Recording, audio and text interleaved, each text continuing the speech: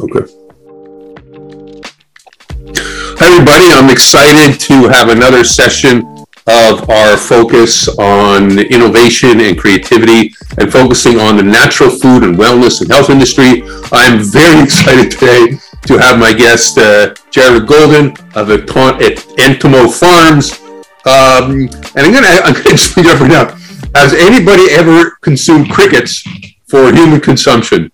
So this one you don't want to miss. It's actually pretty exciting. Jarrod's going to share a lot of things about what's going on. And first I want to tell you a bit about Jarrod. Jarrod won the Canada Clean 50 Entrepreneurship Award for Sustainable Innovation. He's a chiropractor by trade. He teaches at the Chiropractic College. He's been doing that for 25 years. And he's also co-founder and VP of Innovation and Research at Entomo Farm. Sorry if I pronounced it a little off, with Entomo Farm. So, Jarrod, welcome to the show. Thank you. Thanks for having me, Bruce. It's good to be here. Yeah. So I'm curious, how the heck you get involved in this? Tell us your story. I'd like to know how did you get involved in this? I'm very curious, and I think it's so innovative, and I wonder what's behind it. Yeah, awesome. It certainly wasn't my mother's idea, I can tell you that. Okay. But basically, my two brothers have been farming insects for the reptile trade and the bait fishing trade for about 10 years. And in 2014, the United Nations and the Food and Agriculture Organization put out a massive white paper. The title was Edible Insects, Future Prospects for Food and Feed Security. And it basically contemplated that without insects entering the food chain, for us and feed chain for our livestock, the planet was in really serious trouble. And around the same time, there was a gentleman on Shark Tank who had this idea of dehydrating crickets, pulverizing them into a powder and putting them in a protein bar. And Mark Cuban jumped all over it. He said the future will be in this powder. And he invested in the business. And I called my brothers up and I said, usually it's 3 ducks. In this case, it was 3 crickets lined up. And we had them having a knowledge of how to do this. We had the FAO and the United Nations saying we had to do this. And we had a really smart entrepreneur like Mark Cuban who saw the business opportunity in consumer packaged goods, wholesale, etc. So we raised some money and we started North America's first human-grade insect farm. That was 8 years ago, and really the rest is really wonderful history. Well. So in the past, was these crickets not for human consumption, or are you the innovator that introduced it for human consumption? No, because out east in Thailand, for example, there are thousands of insect farms or cricket farms, but the North American precedent is essentially that they can't be wild harvested. They have to be grown for human consumption.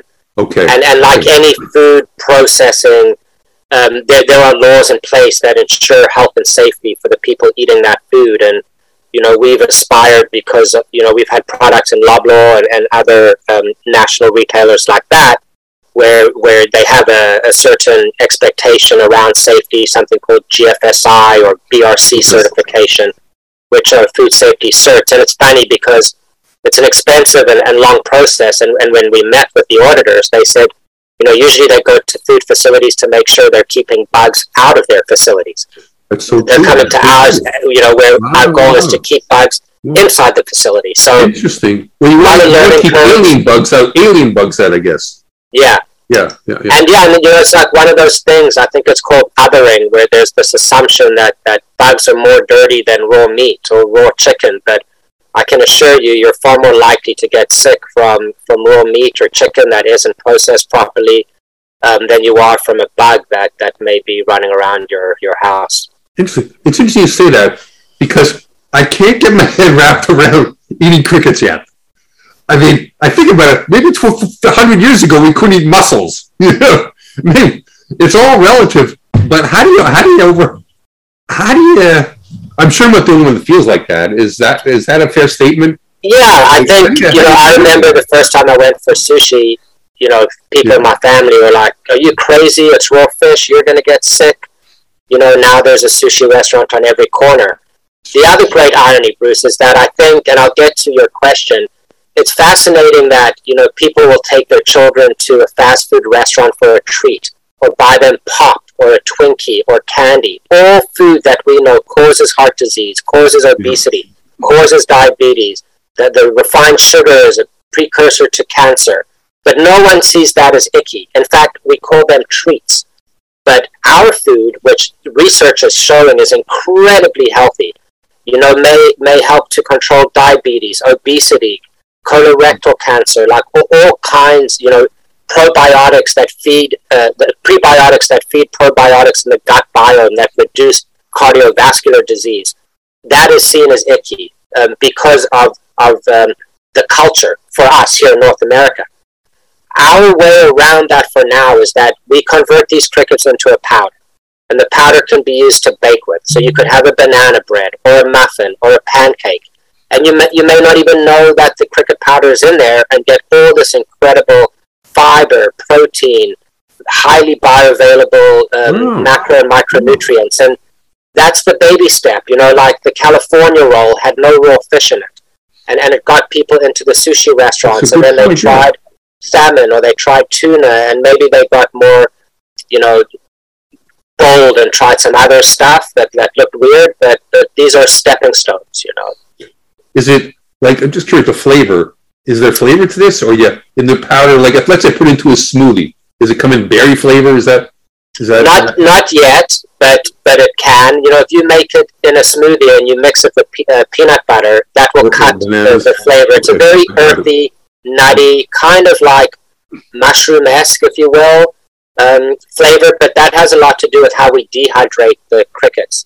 We use oven roasting, but if we used freeze drying or spray drying, those would neutralize that kind of earthy disposition. So, we're in the first pitch of the first inning of a doubleheader here, and we've got lots to do and learn. I'm curious because, I am a finance person. I'm curious.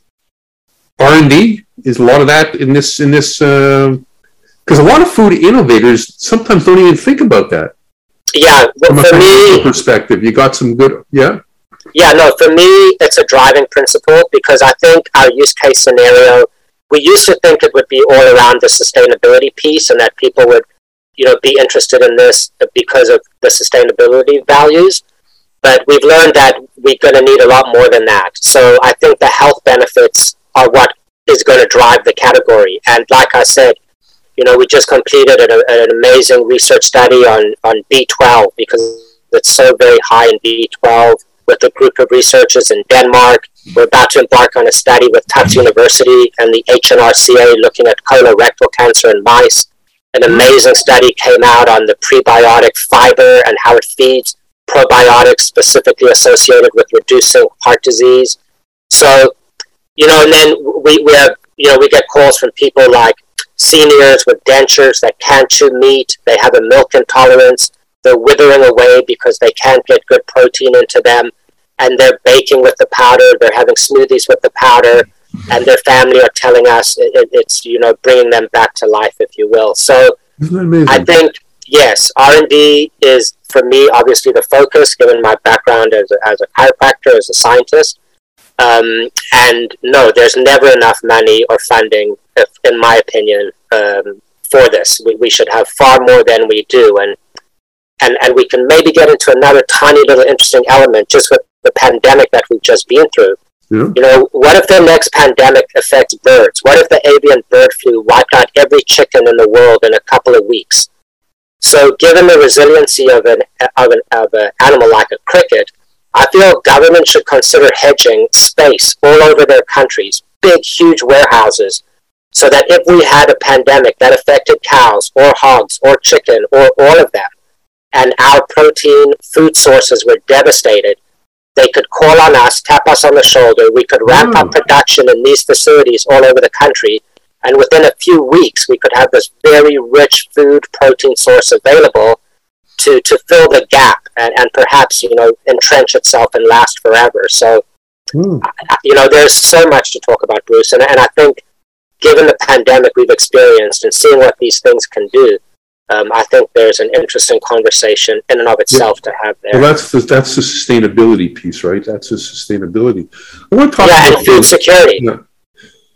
Exactly. I want to talk too about, we can share some learnings that you've had, and to do this, obviously you had to raise financing.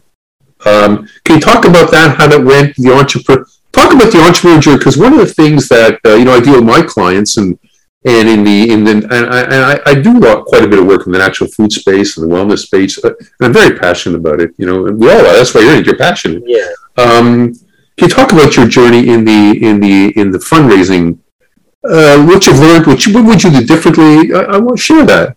Sure. So I think, like so many startups like ours, in the beginning, it's really the people that know you well, like friends and family. And if you're lucky enough to have a connection, somebody who's worked really hard and made a bunch of money and understands what you're doing and really sees the long-term vision, they're a conscious investor. They're not looking for a 10 times ROI in 2 years. They understand this will take time. And we were lucky enough to find that person. And he, took $50,000 and invested in us for a small piece of our business. And it got us going. And it enabled us to kind of prove that we could do this. And then, fast forward a few years, Maple Leaf Food was at the table, and they were looking at alternative proteins, and they're heavily invested in the plant food segment. But, Michael McCain met with us. He understood that what we were doing may have real legs one day, and they came on as a minority investor. They have members on our board. He's been absolutely fantastic to us. The board members have been. Maple Leaf Foods as a resource has been. And then, most recently, we have an investor from Korea, an incredibly wonderful person and family. They have a massive, massive family fund. And they, too, want to do something that's important and something that's meaningful and something that can hopefully leave the planet better off than it was before they made this investment. So they are all capitalists, and they all hope that we can make a bunch of dough together one day. No doubt about it. But we can do it in a way that's good for people and good for the planet. And we can leave a legacy business for our children, or just something that they can look back on and be proud of these investments that they made in us and what we chose to do with their money. And that's the story. In terms of the learning lesson, is never give up. There were nights where we thought tomorrow was the last day, and the last minute somebody stepped up, and we never apologized, in a sense, for what we were doing, and that it would take time, and that this was not going to be an overnight success, that we were determined, and that we wouldn't give up, because having traveled to places like Madagascar, where we have a farm there, we're either going to make this our problem, or we're going to make it our children's problem, and certainly our grandchildren's problem. So we decided that we didn't want to burden our kids or our grandkids with a bigger problem than they needed to have, and that we were gonna do something about it. Wow. And what's the for the company at Entomo Farms? What is it? Is there an end game? Like, are you going to take it public? Are these things under consideration, or what? Sure. I think for us, assuming that we don't, that we're not going to, leave this business to our children, and that we went down the capital equities route and equity financing, that our two exit strategies would either be to go public or to be bought out. And, I would love to be the first publicly traded insect company on a national stock exchange. Wouldn't that be something? Yeah. Wouldn't that be something? Yeah. And, we're basically a wholesaler. We produce this powder. We sell it all over the world, and people make pet food, livestock feed, protein bars, crackers, chips, all kinds of different stuff. The pet food segment is definitely growing the fastest. We have a customer in California who now has a product in Petco. It's selling like crazy. And then the byproduct, which is the frass, which is insect poop, if you will, is a fantastic fertilizer. And there's now a Canadian Tire, a national chain here in Canada, is selling cricket frass manure under their brand Golf Green, and that's super exciting. So every part of the bug is used, even the poop. It's a great fertilizer, and the end game is to have insect fertilizer be a premier category. It's organic, it's safe. You can use it on the grass next to the lake up north, indoors. It's non-toxic. And the food itself, like I said to a journalist the other day, what water is to liquid, insects are to food. And that's something. Eh? So they're part of your product is a raw material inside in other people's products. Is that how? Yeah, it works? Mostly that's what it is. As a consumer, if I want to, can I go buy protein powder at Lob? I wasn't sure. As a consumer, like let's say I'm interested in consuming. Where do I go? What do I do? From a consumer, I guess the protein powder is a consumer product. Yes. How do I? Like everything, you can go to Amazon. Our products are on Amazon, and there's all kinds of great products there. We have a brand called Actually Foods that's now available in Loblaw, and they're cheese puffs. They're super healthy cheese puffs loaded with protein. Wow. There's 3 different flavors. And, for most people, it's about using the powder in their baked goods, in their smoothies, chilies, pizza crust pies. It's almost like a flour. It is almost like a flour. We call it a powder because people, the flour kind of devalues the nutritional value proposition, but highly bioavailable nutrients, super healthy, and really easy to work with in baking and cooking. And could they go to your website? Working with a group that's going to make a beer, a cricket powder beer. Incredible. Yeah. It's like the world is endless. Like, could they go on your website and it will direct them to where they can buy?